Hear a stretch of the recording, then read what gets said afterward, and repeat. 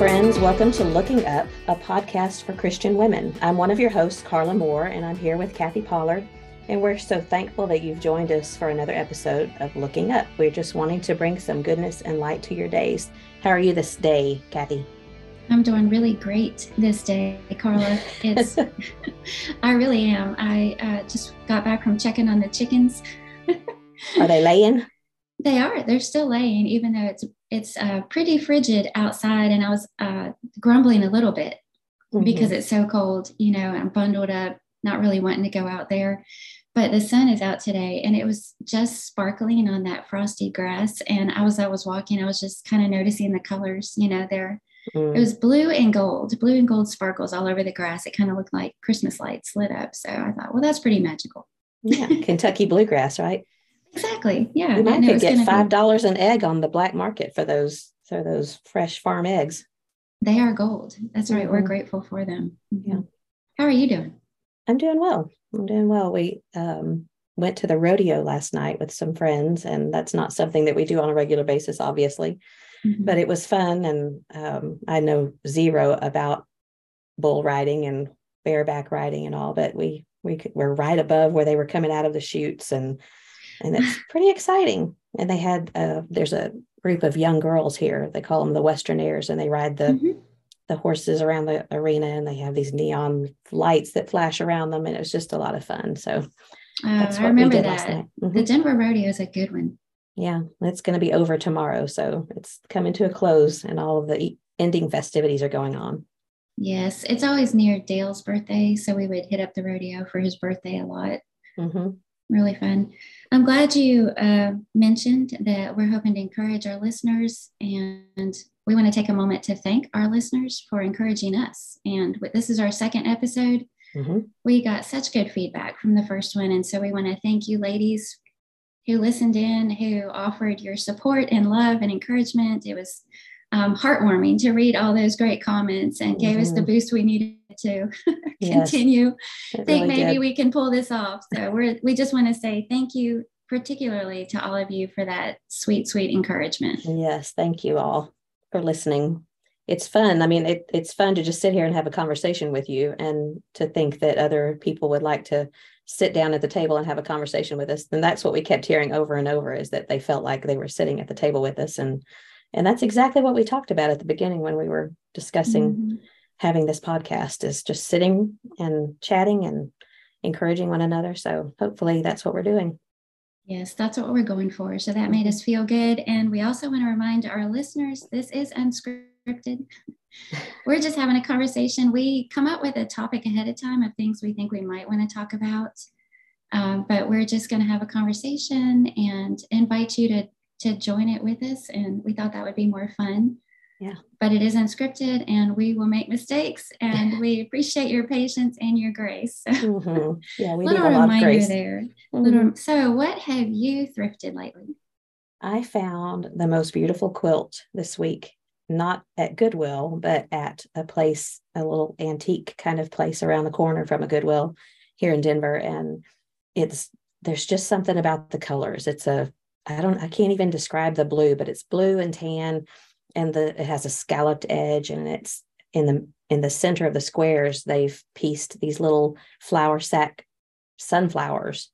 Oh, how cute. And they're all different colors, and it was just, I got it for a steal, sort of, because they had priced it like a cutter quilt. They call it a cutter quilt because a lot of people will use them to cut pieces off of and make maybe Christmas ornaments, or they'll frame individual quilt squares. But it didn't have all that many flawed places on it. And so I'm excited to just fold it up. I have a cabinet back in Dripping Springs that I keep quilts in. And there's something about quilts. I have one that my dad, when he was 3 years old, their house burned down.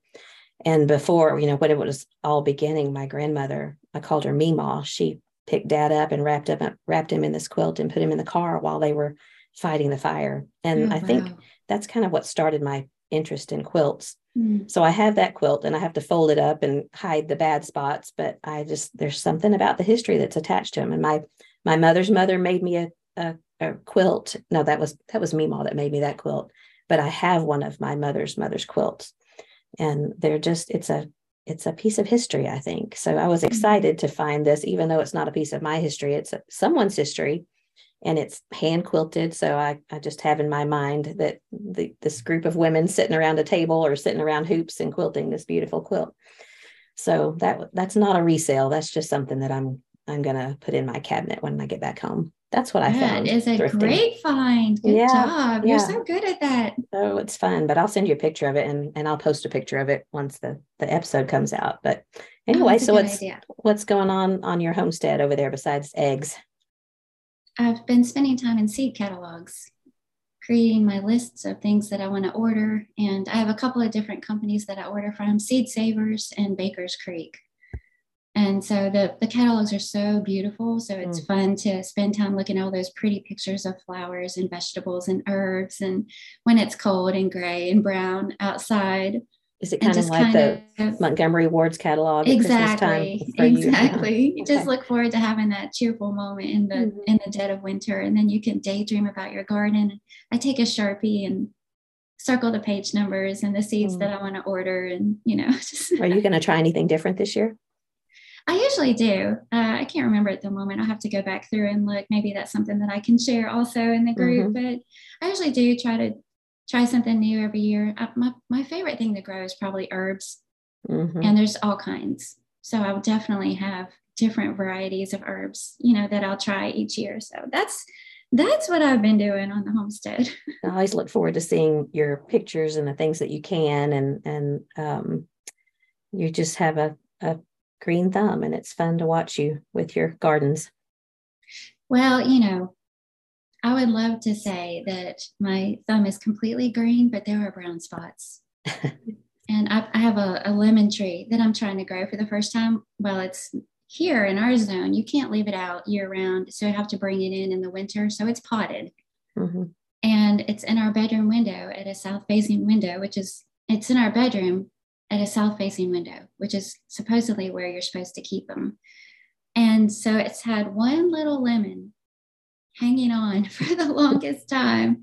And it finally ripened. It finally turned yellow, but it never got bigger than about a quarter size.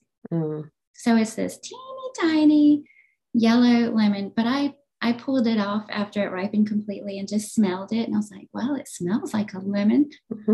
Did you use it in anything? I did not. I threw it in my compost. So, but it looks pretty sad. I'm hoping that it's just because it's so young and I can keep it alive, but we'll see. It's a start. There's a learning curve. Yeah. Speaking of start, great segue. Speaking of start, we're going to be talking about fresh starts today. That was the topic that we decided to come up with because it's January. A lot of people are thinking about resolutions and fresh starts. Do you make resolutions? I never have. Well, maybe once or twice, but it's not a regular thing that I do because I feel like I sort of set myself up for failure. Especially when it comes to eating, if I know, for example, that I'm going to start a diet, and I know you're not supposed to use that word, but we all use it anyway.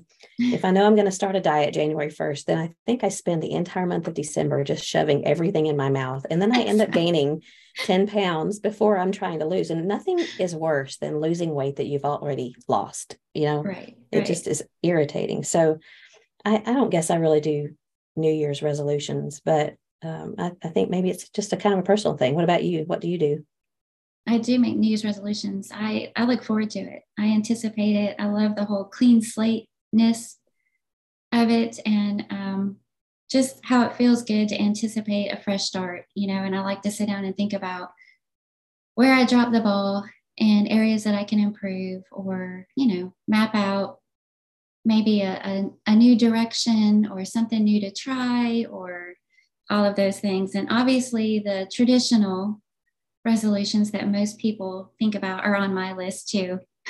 Health related. You already mentioned diet, but exercising more, eating better, drinking more water, all of those things they always make my list. Do you think at some point that I'd be able to cross one of those off the list? I think that's lifelong. Right. So but a few years ago, I came up with something that for me simplifies it a little bit, because I would get discouraged. I'd have this huge long list, here are 17 things I want to do better at.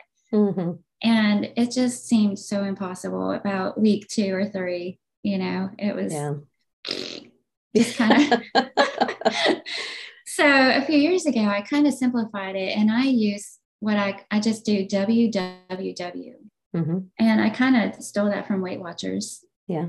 Except I added a W, and every day I write down WWW, and it stands for water, workout, and the word. Great. And I try to drink 8 glasses of water. And so I'll write down little tally marks for each glass of water that I get in. Try to do some sort of workout. It could be something easy like a walk, or a strength training workout. And then spending time in the word, scripture writing, or whatever it might be. And then I just check those off. So I found that if I can just get those 3 things done, I feel better about the rest of the day. And, disciplining myself in those 3 areas tends to sort of bleed over into all of those other things that I'm trying to work on. But it's just more manageable for me. I see that and I think, okay, I can do that. I can do these 3 things. And if I'm drinking more water, strangely enough, it makes me want to eat better. And if I've had a workout, strangely enough, it makes me want to make better choices, So spending time in the word helps me with those spiritual things I want to work on. So it's just something that just seems more manageable for me. And I like how I can kind of overlap them. Instead of being 3 separate things, I can drink water while I'm working out. I can listen to the word while I'm going on a walk. So just really, really doable. But yeah, I make resolutions, and I love that whole, when you went and bought school supplies. Yeah. Yeah. You remember that feeling? Yes. Trapper keepers. Yes. Brand new markers and pencils and pens and stacks of fresh paper. And even though I wasn't crazy about school, yeah, I had fun getting the school things, and it's kind of that same thing. Just that freshness and newness. And did your mom ever want you to use a leftover spiral from the year before? No. Did you have to do that? Not often, but there were times I think that Mom would say, well, this one's still pretty good, and I just wanted a new one. And I think that's kind of what you're talking about. You don't want to turn over a page that already has writing on it. There's something about opening a new spiral or a new planner and there's nothing written on it, and you just know that you have a new opportunity to start afresh. So I know what you're saying. That's a great feeling. That's a good way to put it. And it's not a new binder anymore, but it is a new planner, and that's fun too. I like to pick out a new planner for the year. And what do you use? Well, I don't like to spend a lot of money also on a planner. So I found some cute ones that I've really enjoyed. My favorite one is by Katie Daisy. It's Katie, Katie Daisy. And they're so pretty. They're colorful. A lot of them have nature type themes, with flowers and gardening things and herbs. And so it'll have all these beautiful artworks and quotes.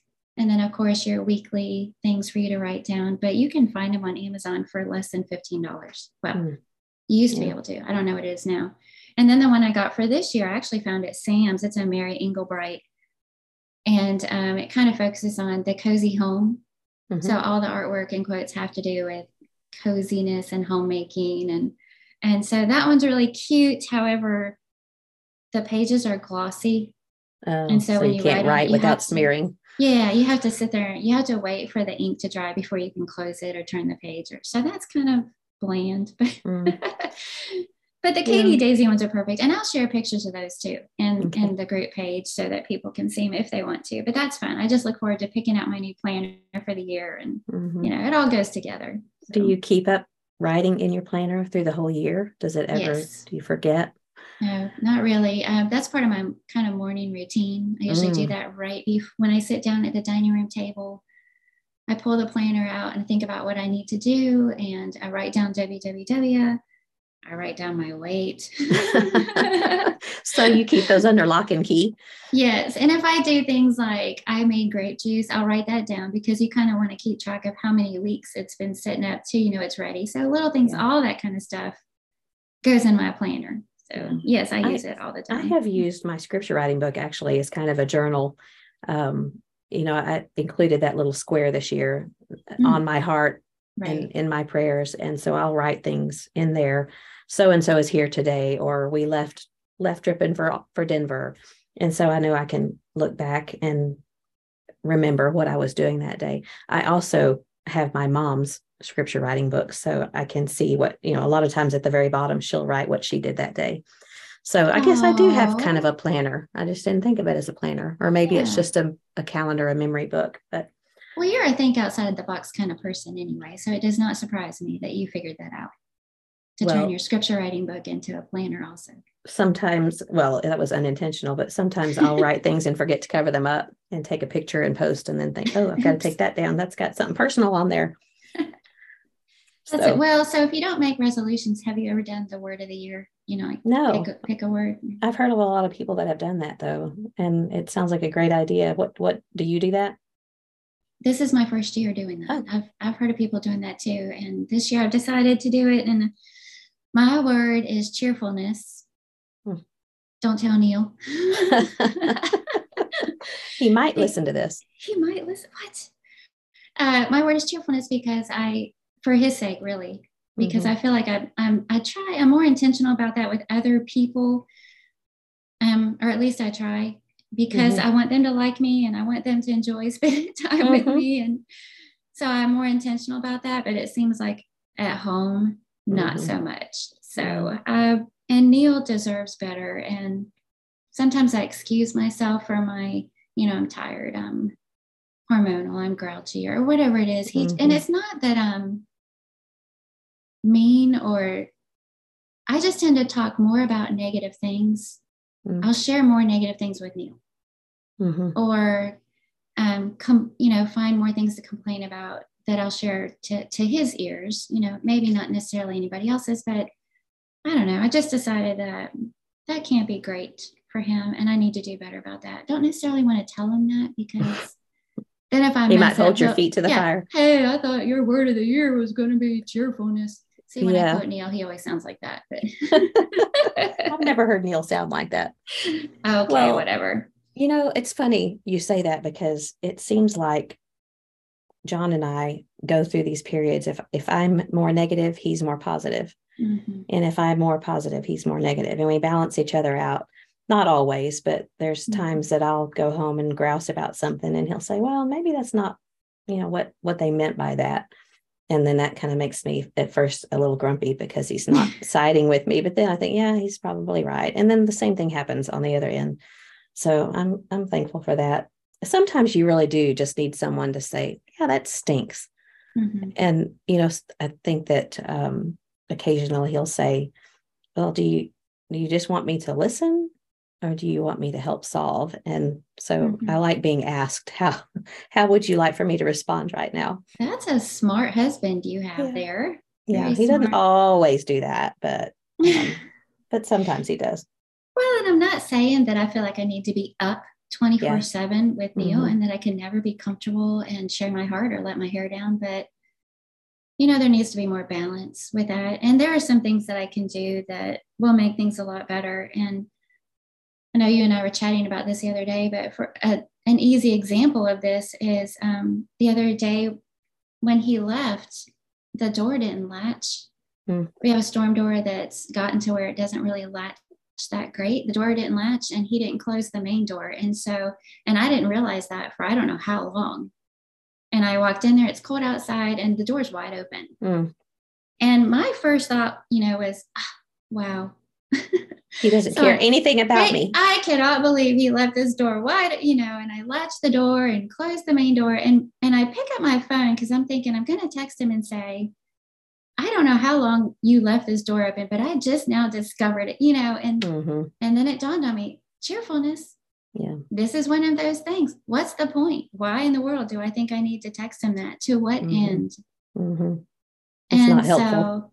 So those little things, I know. And I think just writing that word down here and there in my planner as a reminder, to just be more intentional about it at home, right, with him. So, and I think that's the key word, is intentional. Intentional, yes. Mm-hmm. Yeah. Because if we don't think about it and plan for it, or just, pray about it, mull it over in our heads, and I like that you write it down. And you said you write it down every day? No, not every day, but just occasionally as a reminder. Yeah. And I have to write everything down. Yeah. I have to write my phone number down sometimes if I know somebody's going to ask for it. Well, I confess, when I was coming over to the building this morning, I forgot the code, and I stood at the door and I thought, is it this? No, that was wrong. And I started wondering, how many chances do I get before they lock me out? So I had to open up my phone and find where I had written it in there.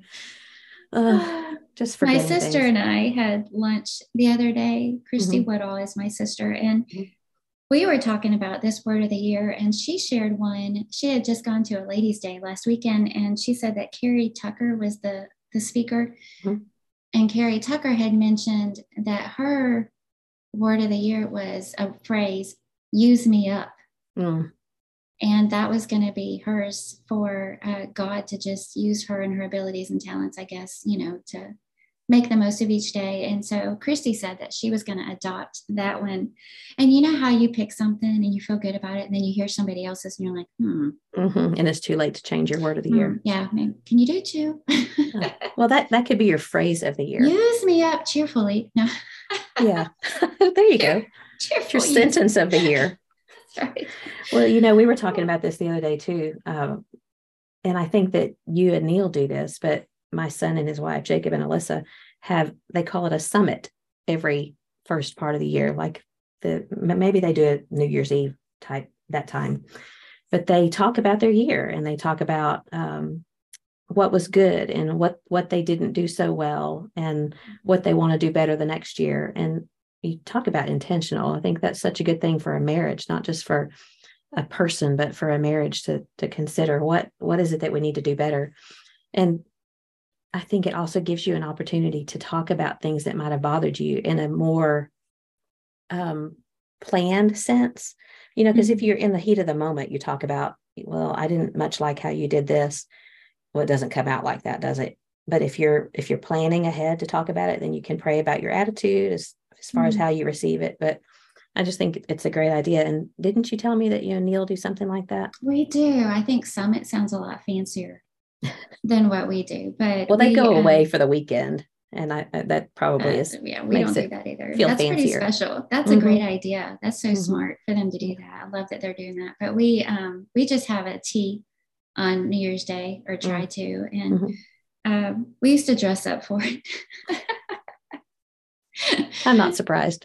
Now we mostly just have conversation, but I think about it ahead of time, like you say, and write down some thoughts, things about our last year that I feel good about, and our areas that I think we grew in, and then things that I didn't feel good about, things that I think we can do better at, or things that we want to, attempt to do together as a couple, or a new direction, or something that we want to try. We've got some dreams that we've been tossing around, and, and this year is the year. We're going to make this happen, and here's how we're going to make it happen. So that's what we do as a couple. So. I think it could also be talking about a reset. Maybe it would be a good time to determine that you're going to put some things behind you and forgive some things that we kind of tend to. I don't necessarily think we hold things over people's heads, but we just remember them. I know I do. I think he always does this, or, I'm just prepared for something bad to happen again. And so I was just thinking about that with the topic of reset, how important forgiveness and letting go of grudges would be. Is that something you think would fit in with this topic? Oh, absolutely. And and it goes back to your word too, being intentional about it. It's so easy in the moment to drag up something from the past, when maybe you didn't even intend to, but in the moment of your emotions and your, indignation or frustration or whatever it is you're experiencing, I think in my weak moments, I drag those things up. I certainly don't want him dragging up my things. I've got so many things in my past I'm not proud of. And we're getting really personal here, aren't we? But Neil's just really good about not dragging up the past. Yeah.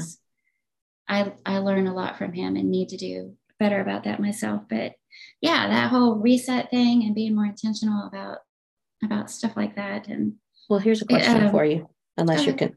Oh, go ahead. Well, it's kind of one of those that I know it can cause some controversy. So let's just stir this pot without stirring the pot. Sometimes we talk about, do you forgive someone who has not asked forgiveness? And I think we have to.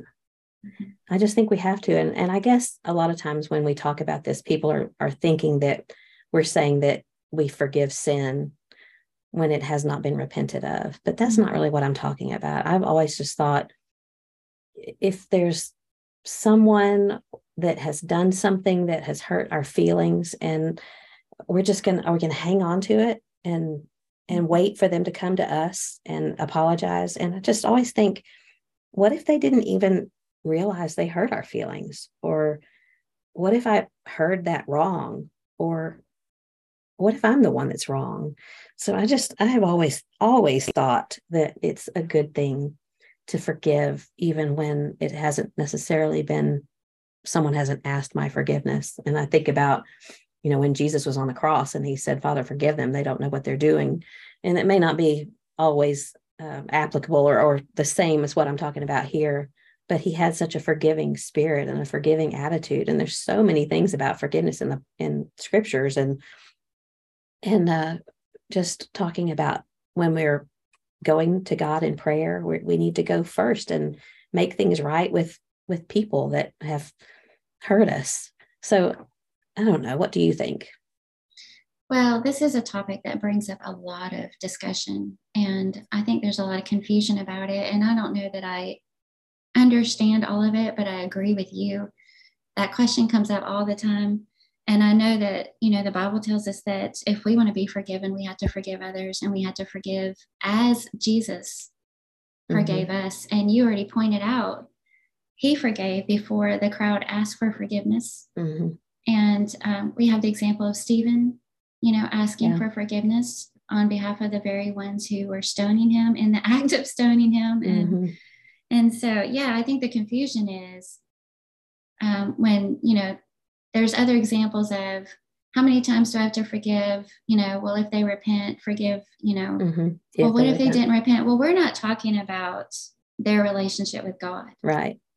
We're not talking about sin that they're hanging on to and not repenting of, but we're going to forgive them anyway. We're not talking about absolving, as you said, them of guilt of sin. That's between them and God. Right. But our relationship with others, every example that we have in the New Testament is complete and genuine and ongoing forgiveness. And so it can't be based on whether or not we think the other person is worthy or earned it, or not going to do it again. It can't be in such a way that we're putting stipulations on somebody, and I think our human hearts want to say, but hey, that's not fair. Yeah, fair. It's not fair. And we just have to keep going back to the cross and know that God knows best, and keep trying our best to forgive as he forgives. I had a situation years ago, but it taught me a lot about this, and it was something kind of silly, but there was someone who had gotten upset with John and wrote a letter to the elders about it, and it was very silly, the whole thing was, but they never apologized for it to John. And when someone hurts someone you love, it hurts worse than if they hurt you. And I held on to that, and I held on to it, and we worshiped with them. And I don't know that I really worshiped during that time, because every time I was there and they were there, that's all I could think about.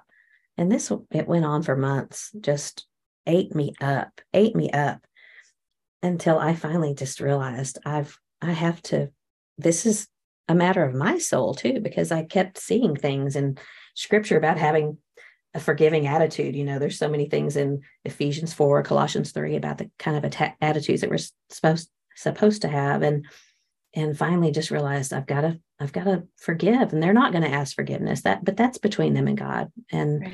Maybe they did not do anything wrong. That what really wasn't my place to make that judgment. And I tell you what, when I made that decision and just let go of it, it was like this enormous weight had been lifted off my shoulders. And what is that saying? I'll botch it if I try to say it, but forgiveness is releasing a prisoner and then realizing that the prisoner was you. Mm-hmm.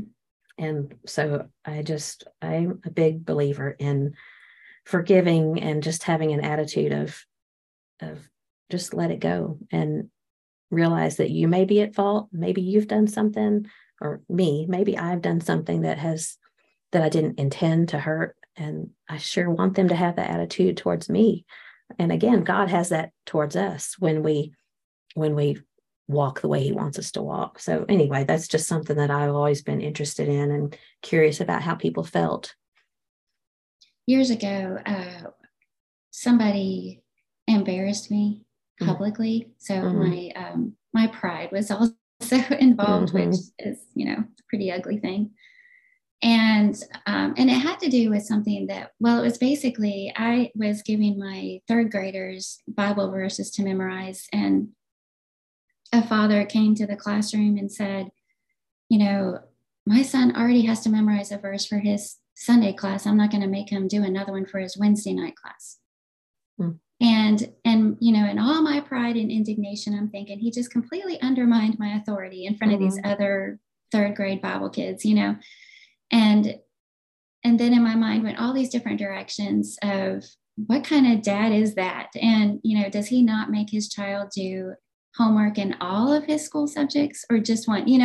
Just all these different things were going through my mind. And I nursed that grudge. And the more I thought about it, the more indignant I got. And this is just a minor example, but, he would get up and serve on the Lord's table and worship. And I'd sit there instead of thinking about what we were supposed to be thinking about in my heart. I'm sitting there going, wow, look at him up there, knowing and finally one day I just called my dad and told him about it. And I'm thinking, do I need to just have a conversation with this guy? Clear the air, have a conversation so I can worship properly. And my dad said, I've got just the verse for you, and sent me to Proverbs something. I can't even think of it right now. And I was, all anticipating, ha, ha, ha, and turned to it. And of course, the verse is that it's, to our glory to overlook a transgression. Yeah. And he really got to the heart of the matter with me and said, can you not just let it go? And it was very eye-opening for me. I think that was such a long time ago. I was so young, but it really stuck with me all these years, that we can work things up greater than they are in our minds with people that we think are supposed to be one way, and maybe they make a mistake in a moment. He just didn't think things through probably, and it was supposed to be an opportunity for me to just let it go and extend grace. And so that has always stuck in my mind. It is, to his glory to overlook a transgression. And that word transgression is, breaking the law, a sin. And I don't even know that I could accuse this poor guy of actually doing that in his quick remark. Right. But, that's something that I try to keep in mind. So, yeah, I was looking up passages that talk about forgiveness and how God forgives. And there's just so many that stand out. One of them is Isaiah 43:25, and it talks about how he wipes them out. He wipes our sins out. And that word means annihilate. It's just such a picture in your mind about he just completely gets rid of them. He doesn't remember them. And that's so unhuman-like. That's just God-like because only he can just not forgive them. But there's so many that teach us to forgive. And it makes me think too of how I've been forgiven. But we won't deep dive into personal stuff. But there was one time a friend of mine posted on Facebook Psalm 69:5. It says, God, my folly, my wrongs are not hidden from you. And of course, I knew that. I know that God knows everything. But they went on to say in this post, they said, sin seeks secrecy. Don't let it deceive you. Confess it. And oh, it was like it went straight to my heart, because there were things that I knew that I needed to confess. And they were things that were weighing on me, and that just, I spent so much time thinking about them. And what a waste of time to, I want to say, wallow in regret and knowing that this is sin in my life that I need to confess and open up to the right people about, and seek help from them and from God. And it was, people really excoriate Facebook and social media sometimes, but it really, I think with the right people, if you can winnow down your friends list or just highlight the ones that are going to encourage you and help you, I think it's such a great tool, because there were some things about that single Facebook post that really changed my life, because it led me to do some things that I needed to do to make things right. So I just am so thankful for forgiveness and knowing how God forgives me. And talk about a reset, just the weight that's lifted off of you when you know that you've been forgiven. And I think that we should live that way every day. And it's impossible to live that way every day when you have sin weighing on you.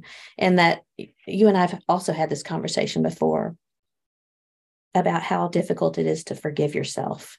And then some will say it's not your job to forgive yourself. And I think it's not my job to forgive myself of sin, obviously, but we don't we struggle with regret and looking back? Absolutely. And the Bible has so much to say about forgiveness from all those different angles: forgiving others, forgiving ourselves. I did 2 Bible marking topics on it, and one was from the direction of forgiving others and what the Bible has to say about that. And then the other one is what you mentioned, how God forgives. Because I think it addresses more of what you're talking about now. And those things that we hang on to and feel regret about, you mentioned God annihilating those things. When he forgives, he doesn't see it anymore.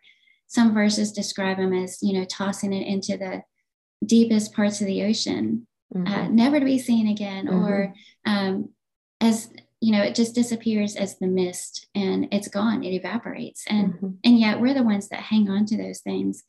And when I think about those types of things, it's not so much secret sin that has affected only me that I wrestle with guilt over, but things that I know hurt other people and that impacted them in some way, or disappointed them, or let them down, or affected their walk in Christ. Or those are the things that I look back over. I know they've been forgiven, but I still feel that pain in my heart of, you can't ever take that back. And so it's, think about a fresh start and reset, and how to develop that ability to forgive yourself when it still hurts, when you think about it. And you think about, through the years, there have been people that have hurt me. But when I think about it, it doesn't cause the same chest tightening as when I think back to the times when I've hurt other people. That still bothers me. And so I like to think about Peter. I was thinking that too. Because probably one of my favorite chapters in the Bible is Luke chapter 22. And so much happens in that, but it's particularly Jesus's conversation with Peter. And he says in verse 31, Simon, Simon, Satan has asked to sift all of you as wheat. But I have prayed for you, Simon, that your faith may not fail. And when you have turned back, strengthen your brothers.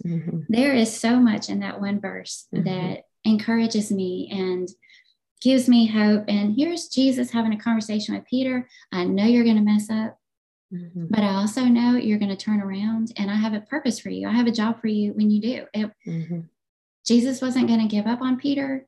And then you think about, Peter's response Lord, I'm ready to go with you to prison and to death. Are you crazy? I'm willing to die for you. And, he's so confident in his faith and what he's willing to do. And Jesus says, I tell you, Peter, before the rooster crows today, you will deny 3 times that you know me. And of course, we know that that's exactly what happened. He goes from saying, I'm willing to die for you, to denying Jesus. And then verse 60 says, after he did deny him, just as he was speaking, the rooster crowed. Verse 61 says, the Lord turned and looked straight at Peter. And I just try to envision what that moment was like for him, and talk about struggling with feelings of regret, making eye contact with Jesus in that moment when you let him down and hurt him and denied him in such a strong way.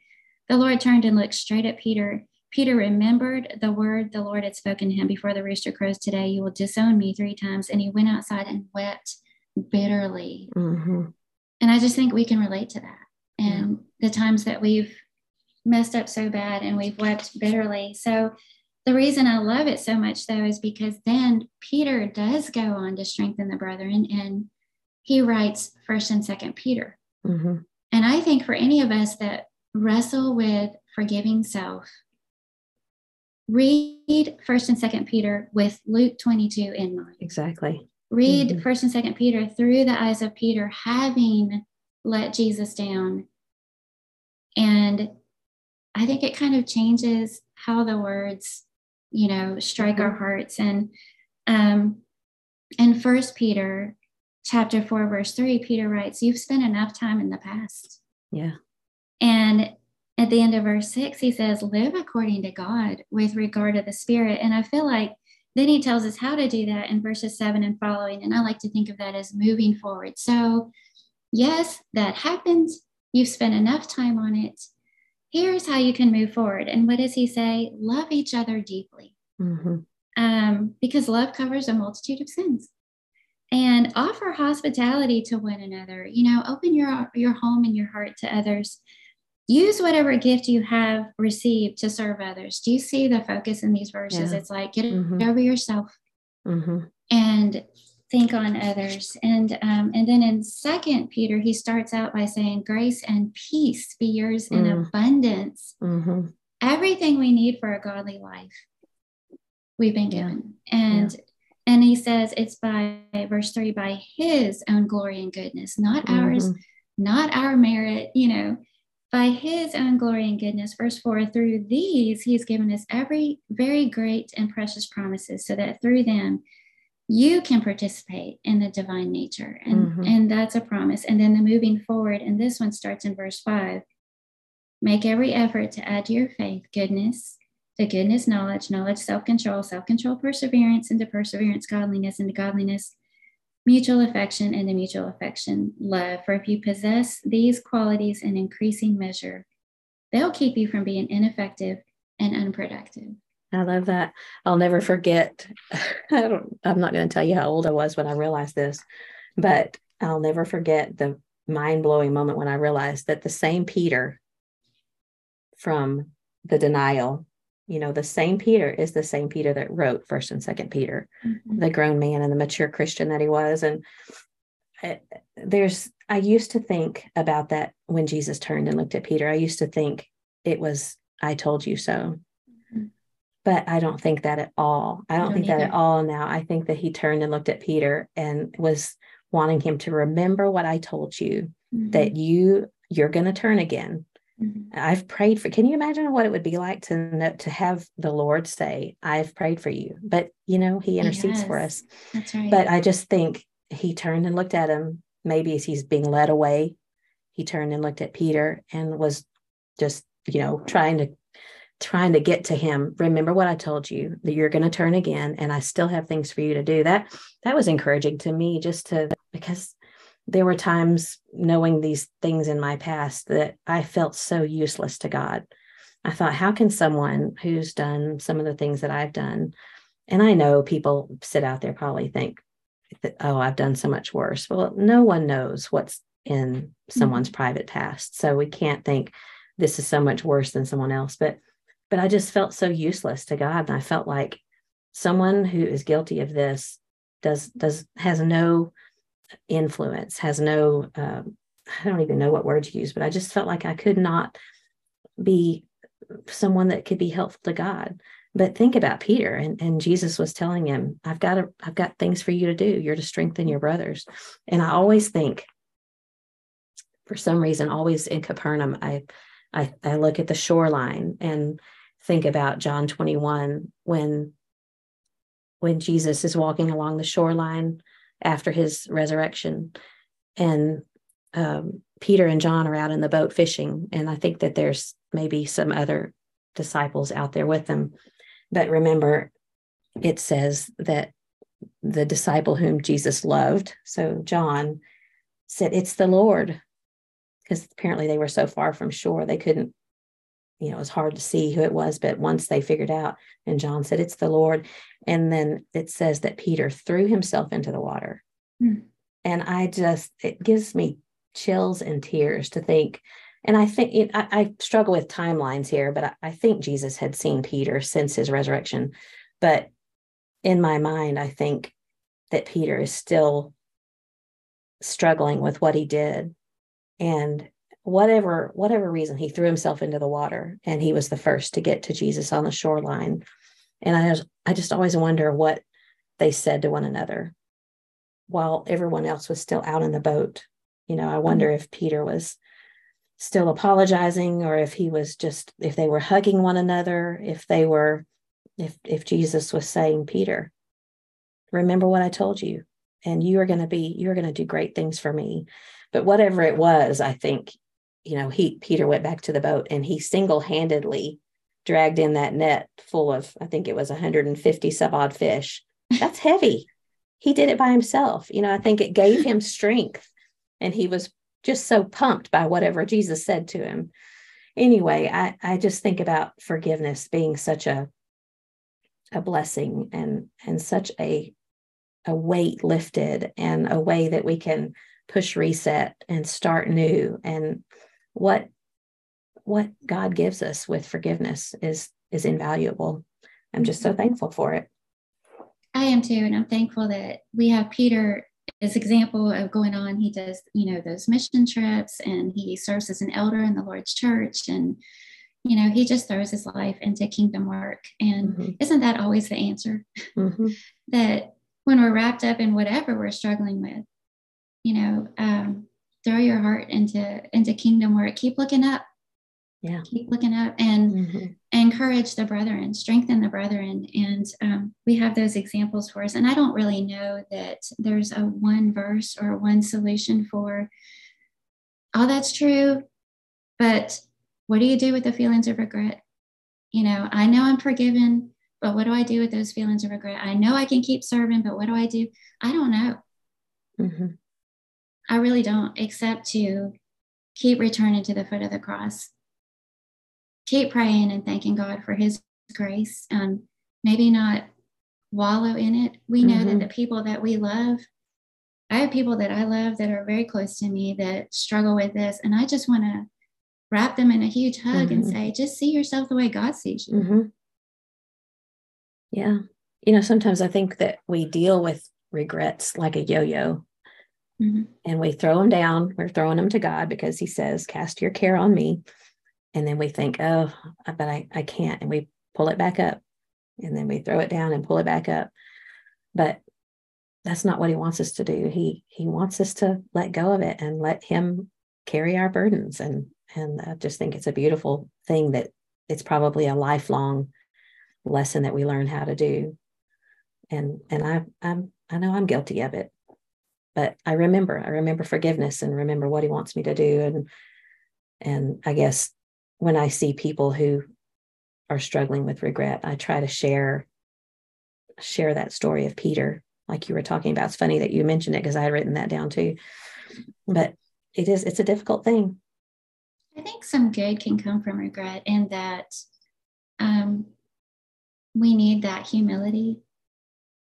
I know it can keep us from being self-righteous. It can keep us from thinking harshly or critically of others, or having unrealistic expectations. It can remind us of how far we can go, for the heart check and the heart posture. But I think more often than not, we just use it as a crutch, and it weighs us down. It weighs our hearts down. It keeps us from experiencing the joy of the Christian walk and the peace that can come from being in Christ. And so maybe it's a good idea to also remember, you said we don't want our loved ones to wrestle with regret. God doesn't want us to wrestle with regret, but is there somebody that does? Yes. Yeah. Because exactly. Peter also talks about the roaring lion walking about seeking whom he may devour. And if there's anybody that wants us to have a hard time getting over a sinful past or mistakes, it's our adversary. Yeah. And his sole purpose is to keep us from growing the kingdom and to keep us from spending eternity with our loving Father. And so maybe it's a good idea to remember that too, that if we're wrestling with that or it's weighing heavy on our hearts and we're having a hard time letting those thoughts go, don't remember who. Yeah, don't give way to that, and don't let him consume our thoughts and our minds. Yeah. And you had brought up earlier Lamentations 3, and when we were talking earlier this week, and it led me to go listen to the song Great is Thy Faithfulness. And one of the verses says, pardon for sin and a peace that endureth, thine own dear presence to cheer and to guide, peace for today and bright hope for tomorrow, blessings all mine with 10,000 beside. And that gives me chills too. When you really stop and think about those words, pardon for sin and a peace that lasts. We can have a peace that lasts because we have pardon for sin and thine own dear presence to cheer and to guide, peace for today and bright hope for tomorrow. It's a different kind of hope. Christians have a different kind of hope. And it's a beautiful song and a beautiful verse, that Lamentations 3. It is. Now I want to look it up and go back and sing it. That's a great song. Lamentations 3. We'll wait. Go ahead and sing it. Should we sing now together for everybody? No, we want to keep our listeners, don't we? Yes. You're welcome, listeners. Yeah. I will read Lamentations 3, verses 22 and 23. The steadfast love of the Lord never ceases. His mercies never come to an end. They are new every morning. Great is your faithfulness. So fresh start, reset every morning because of God's goodness, his mercies, his faithfulness. If that doesn't keep us looking up, and want to embrace that peace that comes from Christ, I don't know what could. And but then if you look down at verses 40 and 41 in the same chapter, let us test and examine our ways and return to the Lord. Let us lift up our hearts and hands to God in heaven. And I read that verse the other day, and I've never really connected it to verses 22 and 23. But I love how, in addition to thinking about his new mercies every single morning, our response to that is, let's return to the Lord. Examine my heart, test my ways, and make that daily decision to return to the Lord, because that's our choice. Every new day, I can return to the Lord, or I can drift a little bit away from him for whatever reason. There's that being intentional again. Exactly. Return to the Lord, and let us lift up our hearts and hands to God in heaven. And I thought, there's your phrase for your planner. Help me lift up my heart and hands to you. And, if that doesn't guide our mindset or our decisions and how I'm going to spend my day and the choices I'm going to make and how I'm going to treat people, heart and hands for God, because of his faithfulness and mercies every morning. Yeah, it's wonderful. It is wonderful. Well, I think that it's scary sometimes for people to think, especially with regard to forgiveness, that there are things that I might need to do to make things right. And they're hard things. And, I'm sure there's lots of people out there thinking, but I would have to tell someone what I did and confess it. But, it's just like everything else when we do it God's way. It turns out so much better than we can even imagine. That Ephesians 3, 20 and 21 is one of my favorite, that God he can do things that we can't even think or imagine. And when we confess, it's so hard. It's embarrassing, and you feel like you're letting someone down. You dread the response that you're going to get. But God, he doesn't work that way. You find yourself surrounded by people that love you, and you find people that tell you, I've been there and I've been through something similar, and you're going to come out the other side stronger and better.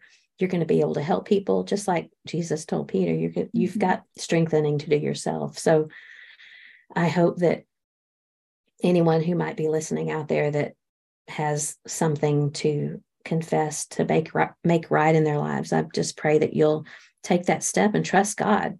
Just trust God and take that step of forgiveness, and to ask forgiveness and confess, and he makes all things new, and he can make such beautiful things out of broken things. That's what he does with us all the time. So I just want to encourage anyone to think about asking forgiveness and making things right.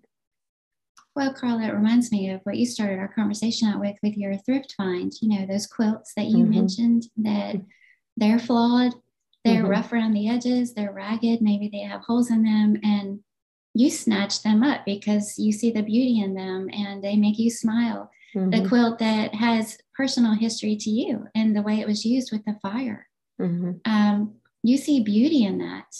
Right. It may be rough for wear because of what it's been through. It's been burned or scorched, who knows? But you see beauty in that because of what it represents. And God sees us the same way. We focus on those ragged places, and but God sees the beauty in that. And also, as I'm looking at you, I'll just tell our listeners now, I see a donkey over your shoulder. You're in your office and you have a painting of a donkey in your window. So I see your face and your smile, and then I see this donkey staring right at me. And we were talking about that because I asked you about it before we hit the record. We were chatting about that. I asked you about that donkey in your window, and you said that it was a painting that you did with Pam Randall, who she's a real painter. She's, she works in oils and she's got great talent. Wait, are you saying I'm not a real painter? Well, what I meant to say was, I forgive you of that. Let me just say, she's been painting for a while. Okay. Yeah. And she teaches painting. And she is a real painter. You said that you were doing that painting with her. And by the time you got done with it, it didn't look very much like a donkey. It looked like a disgruntled llama. Yes. Maybe more smushy and blobby or something. But Pam did her magic touch, and she used the brush in such a way on what you tried to create that now look at it. I love that donkey, and it's great and it's beautiful. And I just kept thinking, wow, what an amazing tie-in to that. Isn't that our lives? We take hold of that paintbrush and we're trying to paint our story. And sometimes it looks like what kind of llama did you say? Disgruntled. Sometimes it looks like a disgruntled llama. It just looks like a mess, a smeary mess, and something's off. But the master comes along and touches us up, touches our lives, and makes things right and makes things new and like it's supposed to. And then it's a work of beauty. What a great example. I remember a poem. I could not quote it, but the touch of the master's hand.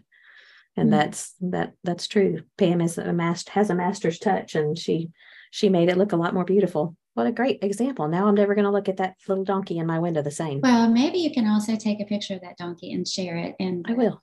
Facebook group page. I actually have pictures of when we were painting it. I took progressive pictures as it was going along. And so, I will share that. It was fun memory. Good. We have lots to share. We keep saying, we'll take a picture of that and share it. So we'll try to remember to share all these things that we've been promising to share. So that, maybe y'all can remind us if we don't. If we forget, you can remind us if you care to. So, well, I did want to share before I forget. We've been talking for a few days now that we want to discuss this idea of a fresh start or reset, and I just so happened to see my daughter-in-law, Emily Pollard, wrote a blog post the other day, and it went in line so perfectly with what we wanted to chat about. And she called it Make a Mark in 2023. And let's see, in the blog post, she was describing, she said, instead of making a list of things I want to check off, I made a list of attributes I want to develop.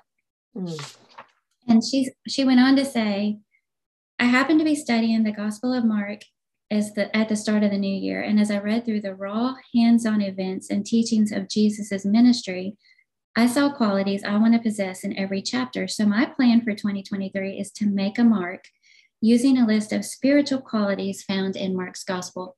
Wow. So she created a list. She called it Operation Make a Mark 2023. And she created a list of 16 things, one from each chapter in the Gospel of Mark. Wow. And Go, Emily. I know, it's so good. And for example, number 2, be a faithful friend from Mark chapter 2. And she gives specific verses in all of these so that you can look up, what was happening. Number 7, take a daily heart examination from Mark 7. And then number 13, live like I don't know when he's coming, and from Mark chapter 13. So I printed it off, and I'll share the link to that in the show notes and in the Facebook group page in case anybody else would like to check out that blog post and make a mark themselves in 2023. I thank you, Emily, for doing that. That's such a great way to look for the positives. Sometimes we go through and we say, okay, well, this scripture tells me not to do that, and this is how I shouldn't be. But to look for the positive, that's a great mindset to have. And I think it's something that has to be developed. John was always one that when the boys were growing up, I would think of punitive punishments for them if they needed, if it was, remember back in the day when we used to have kids write sentences over and over and over. Mm-hmm. And I would think, okay, they're going to write, I will not treat my brother this way. And John would come along and he'd say, no, they need to write, I will treat my brother with love and forgiveness and patience and kindness and see them the way that God wants me to see them. He'd make this long sentence and they'd have to write it 10 times. Or that 100 times. Yeah. Yeah. But it would be positive rather than negative. Mm-hmm. I will do this rather than I will not do that. And so that's great, Emily. I think having such a positive way of looking at scripture is wonderful. I was going to share affirmation, yes. Focusing on that. There's an Elizabeth Elliot quote that's something like that. It says that if I'm filling my heart with God's love and thinking of others and his kindness, what room is left for things like, carnality and pride and all that. So yeah, that's good. I had in class this quarter teaching a class called Building Successful Relationships here at Bear Valley. And one of the assignments that we are doing is reading the book called Gentle and Lowly by Dane Ortland. Mm-hmm. And it's the heart of Christ for sinners and sufferers. And the theme of the book, what it's about is how in all of scripture, and he gives the statistic, and of course I've lost my mark on it, but he talks about there's only one place in scripture where Jesus describes himself. And it's as being meek and lowly. I think it's Matthew 19.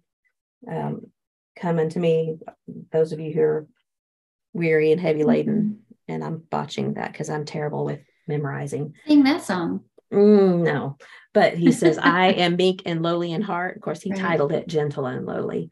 And one of the quotes I went through for our class the other night, but one of them that I loved the most was, he said, the posture most natural to him, talking about Jesus, the posture most natural to him is not a pointed finger, but open arms.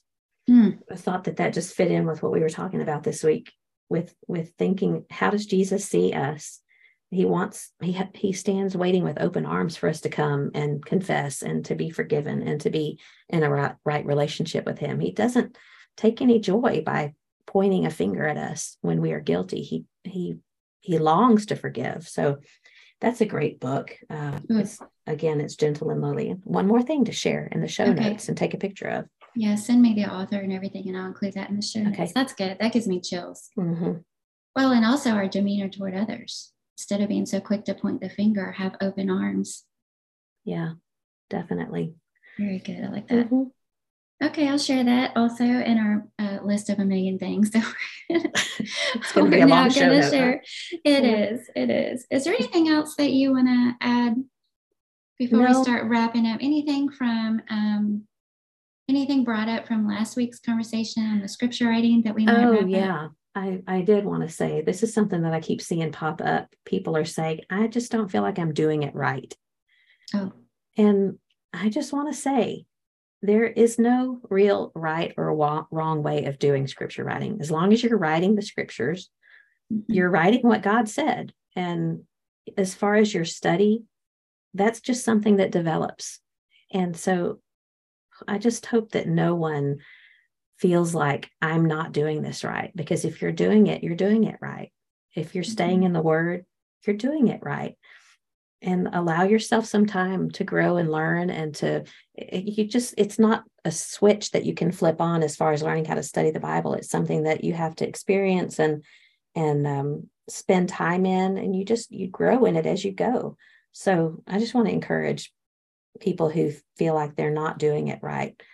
Don't look at it that way. Just look at it today as another opportunity to see the mind and the heart of God when I write what it is that he wanted me to know. So that would be the main thing. So just continue doing it. If you've fallen off the wagon, as they say, just get back in it. I don't even think you have to make up the ones you've missed. That might be great if you could, but I think sometimes if you have fallen way behind, it's just daunting to think I've got to write 3 chapters tonight so that I can catch up with where everyone is tomorrow. So just keep going. Just start where you are. And maybe if you are feeling like you're not doing it right or good enough, if you pray before you do that and remember that the power is in the word and let it have its perfect work in you.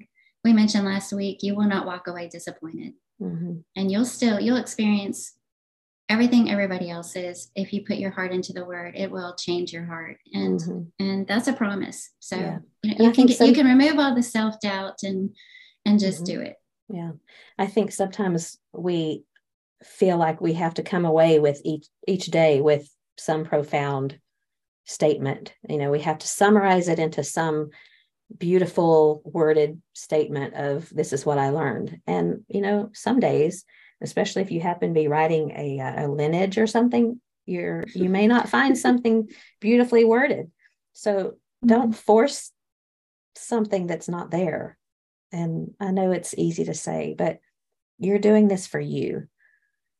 I'm doing this for me and to honor God. So it's not to show others necessarily that you did a really great job today.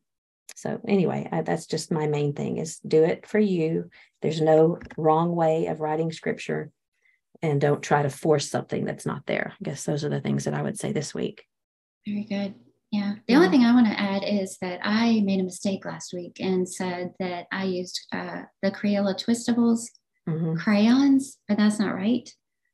Hey, how do you say that word? What word? Crayons. Crayon. You say it the same way I do. Did people say you're not supposed to say it that way? No, there's just other people say it differently. How? My sister, we grew up in the same household, and I think she says crayons. Crayon? Yeah, she just disregards that Y altogether. Some people say crowns. They're from a different part of the country, maybe. It's crayon. It's crayon. I'm from Texas. It's crayon. Anyway, that's not what I use. I use the Crayola twistable pencils. I did not even know there was such a thing. Yeah, so pencils. I guess it makes sense why you had said something about, is it not waxy sticky or sticky? Yeah, whatever. And when you said that, I was thinking, no, why would it be? But that's because they are crayons, and that's what I said. So that's not what I use. But again, so I can share a picture of those if anybody's interested in checking those out. And you don't have to sharpen those, I guess. No, you just twist them. That's awesome. I'm going to get some of those. Yeah. I like to use the Prismacolors, but I'm going to try those twistables. Yeah. Yeah. But like I said last time, the color saturation is really good. So you don't have to press as hard. And then you don't have to worry about ripping little thin pages. So are we going to do a random question today? Yes. Our random question today is, since we're talking about a fresh start, how do you keep your house smelling fresh? My house does not smell fresh. So I don't know how to keep it smelling fresh if it doesn't, because we have a well. I'm talking about the house back in Dripping Springs, and I'm just going to start calling it Drippin' because that's what we call it. Dripping Springs is Drippin'. Okay. And we have a well, and those of you who have wells know that sometimes it can be very sulfury smelling, and we've never been able to fix that. We've tried different ways. We've tried to flush the hot water heater, but I mean, you can't do that every time you take a shower. But supposedly there's stuff at the bottom that if you flush it out, it gets rid of that bacteria that's causing the smell. We've turned the heat way, way, way, way up and probably scalded ourselves a few times because someone else has said that high heat will destroy that bacteria. We have tried pouring bleach down the well to kill the bacteria. That we've tried lots of different things. We've got a friend at home that is going to install something. I think it's an aerator, because if there's air, it's when air gets in the water that helps to disseminate the smell. Mm-hmm. That's the next attempt to make our house smell fresh, because it's terrible. I mean, it's terrible. I've stayed in your house a couple of times and I don't recall it smelling bad. Well, I think it's because maybe we've been there and we've already showered and run water through the dishwasher or whatever. And once it's kind of running through the pipes, it's not as bad. Okay. But it's nauseating sometimes if we've been at camp or if we've been gone for a few days and we come back and turn the washer on. So anyway, every time I walk into my house, I think, it stinks. It just stinks. But I try opening windows and basically clean it. I tell you one thing, it's a lot easier to keep it smelling better now that the boys are grown up. So true. There's no stinky gym socks and old backpack smells. Yes, I miss my boys, but I don't miss the smells that were associated with the teenage years. And you have 3 boys. I do know. And I know about the gym bags too, because all 3 of ours were gym rats. Mm-hmm. There were times I wanted, on the way home from school, sometimes I'd want them to hold their bags out the window rather than putting in the car, just to let them, hold them as we drive down the road so I don't have to smell that nasty stuff. Now, I am married to a runner. So even though we don't have boys in the home anymore, I'm married to a runner. And so he has to take his running clothes off and drop them straight into the washing machine. Thankfully, it's right by your back door. Yes, I do not want him putting his dripping wet running clothes in the dirty clothes with our other clothes. I don't want to touch them. So he just puts them straight into the washing machine. And that may be more about Neil Pollard than Neil Pollard wants everyone to know. Sorry, Neil. That's right. I do the same thing you do. I open the sliding glass door every day just to freshen things up, even when it's cold. Yeah. In my mind, anyway, that little bit of fresh air keeps things smelling fresh. And I also diffuse essential oils. I like your favorite? That smells, and lemongrass. I don't know that I've ever smelled that one. Oh, it smells so good. And it makes you feel good also. I also love the smell of lavender, but that's one of those scents that you either love it or hate it, it seems like. And strangely enough, I have people in my life that don't like lavender, which I think is weird. But so I try not to diffuse that. We diffuse it in our bedroom at night, but I try not to diffuse it in my home in case somebody comes by who's averse to it. Can we still be friends if I'm not crazy about it? Yeah, I guess so. Well, I think what happened was I put some on my pillow one night because I read that it helps to relax you. And I think I just put too much because all night long it was all I could smell and it gave me a headache. And so now I'm kind of anti-lavender. Sorry. That's okay. It can be kind of strong. I think some people associate it with like their grandma's closet or something. Because it's kind of a strong smell. I love it. It's very relaxing to me. Neil likes it too, so that's good. But supposedly lavender, there's something about the lavender scent that will kill scorpions. Maybe it's not the scent, but there's a certain lavender scented cleaner that you can use that will kill scorpions. So there's a piece of trivia for those of you. I don't know how I feel about that, Carla. I don't know that. I want to associate scorpions with lavender. Sorry about that. But at least it gets rid of them. It's not that it attracts them. Yeah. Yeah, but what is that saying? Yes, we have scorpions sometimes in Texas. Not too long ago. But they don't kill you. They're just, I would die of fright if I saw one. I remember one time you and Neil being at the house and it was dark and y'all had a flashlight out. And I think you were worried about each step that you took because we had happened to mention.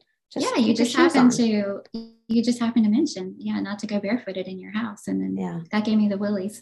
Well, if it makes you feel any better, we have not had any. Now that I say that, they're going to come back, but we haven't had any in a couple of years. You just said that out loud. You know what's going to happen. I did, but we're in Denver right now, so we'll get rid of them.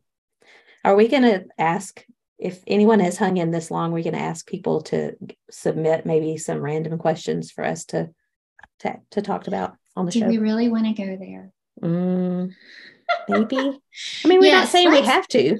Let's do that. Okay. Yeah. If you guys have random questions for us, we'd love to have them. We may or may not answer them. Yeah. If you have thoughts or ideas for future topics, we've already received a couple this week. We thank you very much for those and welcome those. You can go to our Facebook group page and you can message us. We have an Instagram page now. We can chat over there and interact over there. If you have ideas along the lines of our topic today, fresh start, resolutions, forgiveness, we welcome your thoughts on that also. The big point of all of this is we're encouraging each other to look up. And so we welcome your thoughts and would really appreciate that. It's encouraging to us to hear from you. Or if you even just want to share how you keep your houses smelling fresh. We welcome that too. So in the meantime, we just want to say thank you if you've hung in this long. Thank you for joining us for this conversation. Carla, it was great talking to you as always. It's been fun. Already looking forward to next week and our next topic. And until next time, keep looking up. Keep looking up. Love you, girl. Love you too. Talk to you later. Okay. Bye.